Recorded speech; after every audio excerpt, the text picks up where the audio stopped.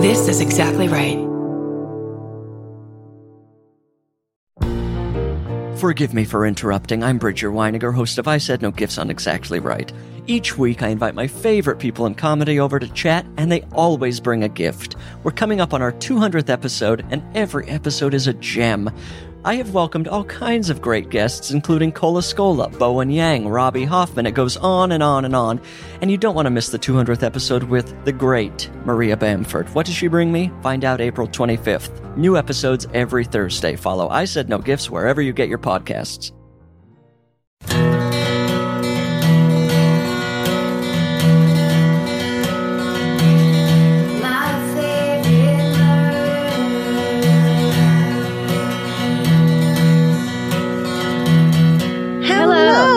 And welcome to My Favorite Murder, the Minisode. That's Karen Kilgara. That's Georgia Hardstark. And here we go. Miriam. Thank you. Claire. I made that up. What's your middle name? Lynn. Marie. God damn it. Lynn. It's just plain old Lynn. Two N's, though. Oh. Okay, this is a first responder story. That's what it says in the subject line. Okay. Hi, Franz. With a bunch of A's. Yeah, I like it. Hi, Franz. Love you, all that. So my husband is a paramedic. It's a fine line between, quote, tell me all the things and, quote, relive your trauma for my own fascination. God, let's read that again. It's a fine line between tell me all your things and relive your trauma for my own fascination. So I generally wait for him to tell me things. One morning, he came home saying he had a good story to send to my murder girls. Oh, good. Oh, on his time. One night, he and his partner go on a call for a 50-something woman who had tried to kill herself.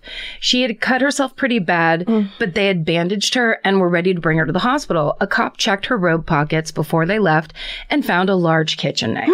He took it before the ambulance left with just the woman and the two medics. On the way to the hospital, there was a nearby cardiac arrest. This was at the woman's mother's house. What? A family member had asked the police to do a welfare check on the mother because she and her daughter had fought about money earlier in the evening. My husband went to that call to start the code. Since the woman was stable, he went inside with the equipment to do the resuscitation while his partner stayed in the ambulance with the woman. Inside the house, my husband found a lot of police officers in the kitchen with a dead elderly woman. She had been beaten to death with a rolling pin. No amount of CPR could help. Mom. So my husband continued on to take the daughter to the hospital, this time with a police officer also in the truck because the woman had killed her mom and then tried to kill herself. Oh, my God. Oh, it's probably unnecessary to say, but I'm so glad the cop had taken that knife off of her when she got in the ambulance with my husband. Yeah. SSDGM and hide your rolling pins when you fight about money. Carolyn from North Carolina. Holy shit. Ooh. Ooh, a rolling pin. It's also cinematic dark and dramatic. You think it's bad in this one direction, and then it takes a hard left into Holy Shitsville. That's right. No one wants to live in Holy Shitsville. No, please. But we do like to drive by. Oh, yeah. That's what this podcast is. That's right. This is called Hometown Story. Perfect. Hi, all. I had just moved into my very first solo apartment in the big city. It was just me and my tabby, Calvin, in a cute little attic apartment in Cleveland Heights. Did I say attic? Yep. Apartment. I thought I'd gotten over that. In Cleveland Heights, Ohio. I don't think you have to get over it. Okay, great. At this point, there's T-shirts and stuff. You might as well just lean in. Okay. After about a week of getting used to being on my own, I came home to see the message light blinking. This was the mid-90s before everyone had cell phones or voicemail, so my cute little apartment had an old-school answering machine. Yay. After about a week of getting used to being on my own, I came home to see the message light blinking on my machine with somewhere around 20 messages. Bad news. That's right. Only bad news. Which was way more than I'm used to receiving. 7 up to 7 is amazing. Yeah. You're killing it. Yeah, Everyone you're popular. is super into you. Yeah. People can't get enough. 20 messages. It's absolutely, there's death involved. Right. I pressed the play button and the first message was just 5 minutes of background noise, like distant sirens, horns honking, and construction noise, etc. Weird, right? The second message was the same, and the third. By the fourth message of 5 minutes of background noise, I started to feel a little freaked out. Yeah. 5 minutes was the maximum message time built into the machine, so it appeared someone was just calling and letting the 5 minutes run out and then calling back to do it again. Someone had called me 20 times and just sat there saying nothing until the tape ran out. Very freaky. Somebody was calling her listening to her voicemail machine. like the quietness of it. I love everything about you, including your answering machine. I was suddenly very aware of how alone I was in this cute little apartment in the big city. As I sat there running through the worst case scenarios in my head, contemplating calling the police, thinking that maybe it's not such a bad idea to have a handgun, my sweet cat Calvin hopped up on the table. As he walked across the table, he stepped over the answering machine, inadvertently activating the memo record function with his paw, and sat there on the table, casually grooming himself while the machine recorded another 5 minutes of ambient noise. Her own cat was stalking her. It says, "Stay safe and don't get stalked by your cat." Oh! Tina. Oh my God, that's so scary and then such a relief. I know. And also reminds me of Frank. If there's a button nearby that Frank shouldn't be touching, he walks up with his paw like a person and touches it. No. It's unbelievable. Frankie. I told you he's turned on like the laptop in the middle of the night and all of a sudden a movie starts playing and he's just laying there next to it like it was his choice. Okay, the subject line of this one is, "Mother, I can't tell you anything or you'll look suspicious." Karen, Georgia, Stephen, and gaggle of pet friends. My mom shared a story with me over the weekend about my grandpa, her father-in-law. Back in November of 1960, there was a plane crash that occurred in the small southern Indiana town that my dad grew up in. 57 passengers and 6 crew members were on the flight, and no one survived. In the area that the plane crashed, the town decided to build a memorial for the individuals that lost their lives that day. My grandpa volunteered to be the keeper of the grounds, making sure the path through the trees was always mowed, and he would make sure to weed whack it as well. He did this once a week for over 40 years until he passed away himself. That's beautiful. God. That's plenty right there. Yeah. But there's more. Oh, shit. To get to where this memorial was, he would have to drive his truck through the back roads of southern Indiana to basically a path in the trees, the one that he created with his lawnmower. He would then walk the path to remove anything that would obstruct his mowing. On one particular day during his initial walk, he came upon a body that was completely naked with both their feet and arms bound together with rope. This was pre-cell phone, so my grandpa had to get back into his truck, drive the back roads to the house. Let me sidebar real quick. My grandpa also refused to ever drive even the speed limit, and I like to imagine that this was the day he said "fuck it" and sped for the first time in his life. Anyway, he got home, called the police to explain that they needed to come out right away. My poor grandma is trying to ask questions. As he ran out the door, he told her not to talk to anyone. She persisted in her questions when he finally yelled, "Mother, I can't tell you anything or you'll look suspicious." Oh my God. There's nothing better than when old men call their wives mother. It's the funniest thing of all time. Oh, God. All in all, it ended up being a meth deal gone wrong. Oh, fuck. Oh, it's so scary and dark and out in the middle of nowhere. I know. Once the crime scene was removed, my grandpa went back to his duty of keeping the memorial at peak condition. That's such a beautiful thing. Yeah. And then horrible in the middle, but then. Yes. Thanks for reading along, Stephen and Georgia Karen, if this gets chosen. Y'all are a treat, and I look forward to more years. Yes, the murderinos demand years of listening, and there's no name. I want to be a treat, always. I love that. You're a real treat. Y'all are a treat. Y'all are a treat. I love being a treat. Okay, I'm not going to tell you the name of this. Okay. Hey, y'all. I love you guys and your pod. My mom got me hooked on it a few months ago, and now I'm behind in my grad school papers. Don't blame us. Take responsibility. Anyway, my grandfather passed away about 10 years ago. He was the sweetest little man you'd ever met, my best friend as a kid. Him and my grandmother were your typical Southern grandparents. We rode horses every Sunday after church, and he took me to gymnastic classes.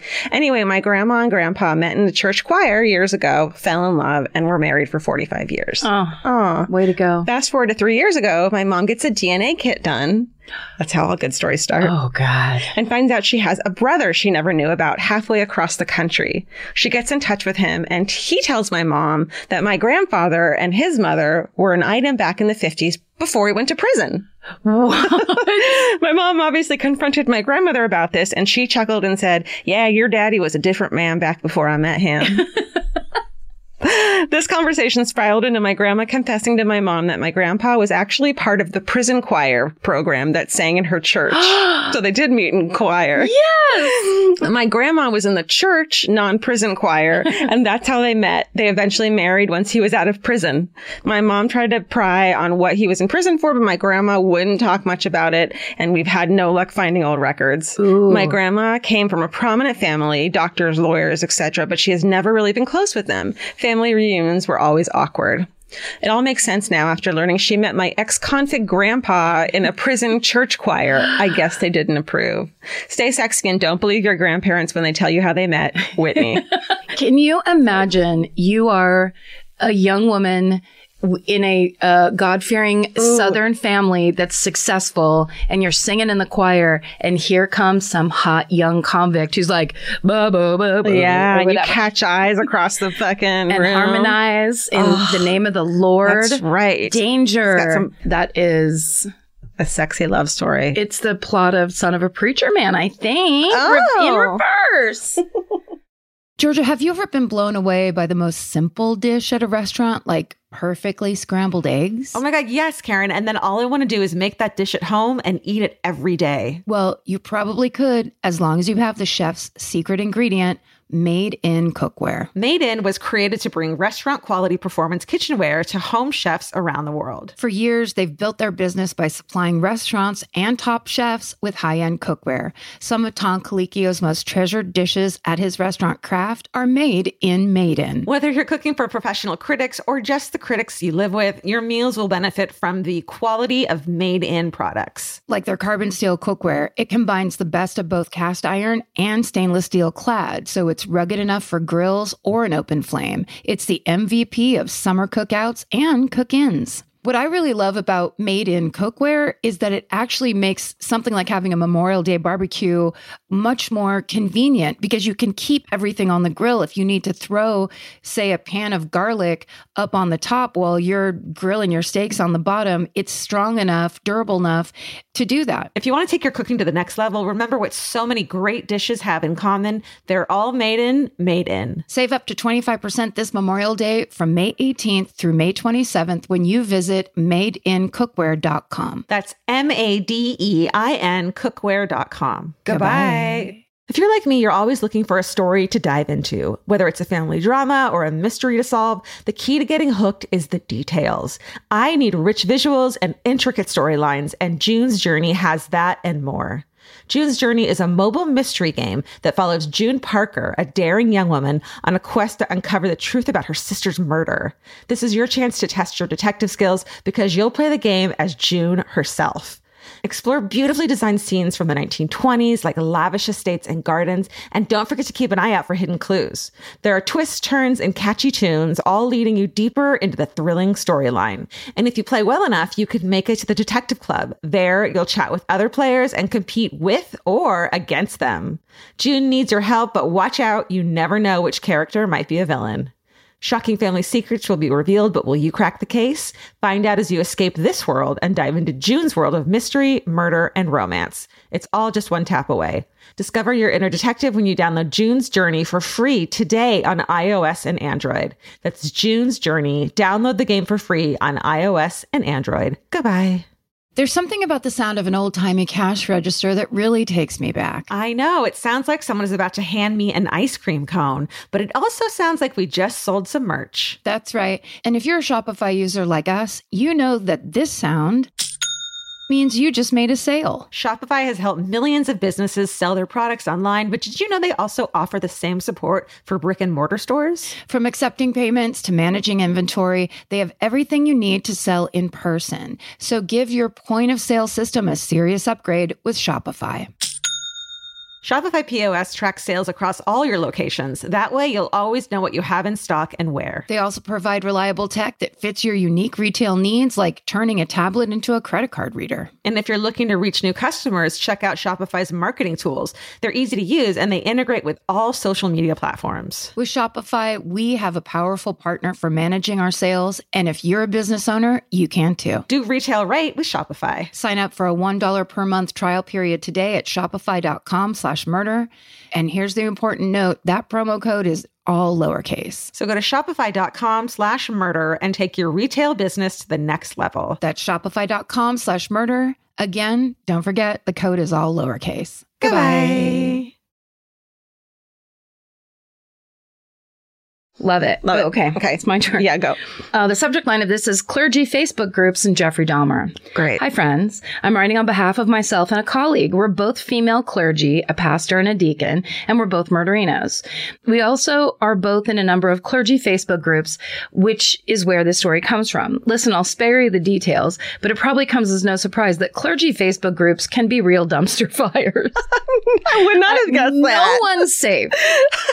Delete Facebook is all I have to say. Lots of petty arguments about how the right and wrong way to do things, depressing stories about how genuinely shitty church people can be to one another, and my personal favorite, endless examples of sexism and misogyny in the church. But on a good day, in these groups, you can find love, affirmation, and support from your colleagues, a heartwarming story that restores your hope in people, and occasionally a fantastic and disturbing what the fuck story like this one. Yay! Yeah, see, there's always a silver lining. A pastor colleague of ours posted in the group that when he was visiting with an older member of his church, he learned that this church member was a prison guard where Jeffrey Dahmer was held. Wow. Not only that, but this church member / prison guard had to escort Dahmer back to his cell after an attempt was made on his life. Apparently, Dahmer was attending Sunday night chapel, parentheses, I mean, good for him, but I would hate to be the clergy person leading that service. Shit. And parentheses, when a fellow inmate armed with a homemade razor blade / toothbrush shiv tried to slit Dahmer's throat. On the first swipe, however, the blade broke and the guards pulled the two apart. Dahmer had to go to the infirmary with a cut on his neck, and when he was released from the infirmary, our colleague's church member had the task of escorting him back to his cell. On their way to his cell, Dahmer turned to the guard and said, "That's what happens when you give an amateur a knife." What the fuck? Oh my God. My colleague and I thought y'all would appreciate this story and the fact that you've got a lot of clergy murderinos out there. Wow. Stay sexy and don't get murdered. We'll handle doing God's missions. Sarah and Julie. Oh my God. That's the creepiest thing I've ever heard. The clergy bringing the good hometowns. Thank you. Jeffrey Dahmer, you creep. Jeffrey Dahmer is, yeah. He makes true crime no fun, in my opinion. Yeah. It's just so awful. It's so awful. It's so awful. Okay, here's my last one. Okay. Hello, friends. I'm a fairly new but compulsive listener, and I just heard the episode about finding things in your walls. I lived in Manitou Springs, Colorado. I'm sure I'm fucking saying that wrong. Sure. Several years ago in a remodeled 1800s home. Ooh. I was just asking to be haunted. The large home was divided into 5 separate apartments, and the only space tenants shared was the basement laundry room. I went into the community laundry room one night and found the door stuck on something. I shoved my body weight into the door and busted my ass into the laundry room, but managed to damage the large wooden laundry bench against the wall in the process. While trying to discreetly put the top piece of plywood back on the bench, I happened to glance inside.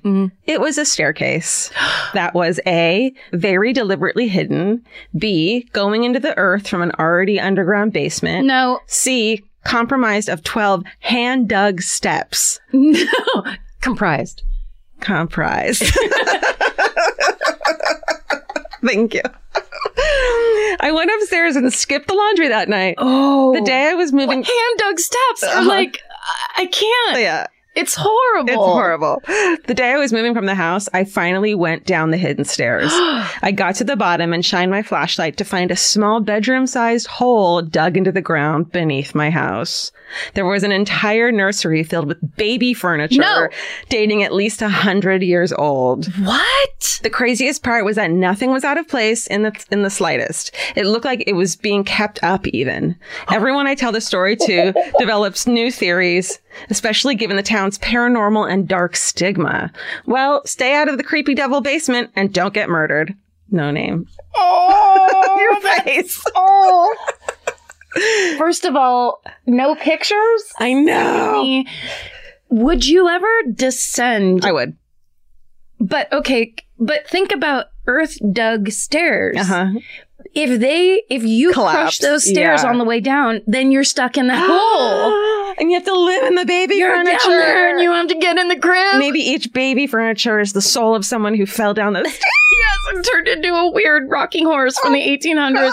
God. That is, who did that? Why did they do Put their it? baby furniture, 100-year-old baby furniture down there. It sounds like it was set up like a room, not just like a storage place for baby furniture. Yeah, like A baby's room. A dirt baby could live there. A dirt baby's room. Like a worm baby. Oh. Little earthworm baby with big eyes and eyelashes. Oh. Like the guy from the Richard Scarry. And he's got a little top hat and a pipe. Earthworm ghost baby. Nick Terry, can you get on the earthworm ghost baby, please? I feel like it might be the end of the year. I feel like it's the end of a long year. I feel like we need a minute of a break. I feel like I love doing this show, but I may have just gone over the edge with the earthworm dirt baby. It's so off. It's terrible. Why don't we have pictures of it? Why can't I see it firsthand? Write us your fucked up weird stories. Jesus, that was fun. We'll read them in 2020. Yes, thank you. Thanks, guys. But don't lie. Yeah, don't make earthworm babies up. That better be true. God damn it. Stay sexy. And don't get murdered. Goodbye. Elvis, you want a cookie?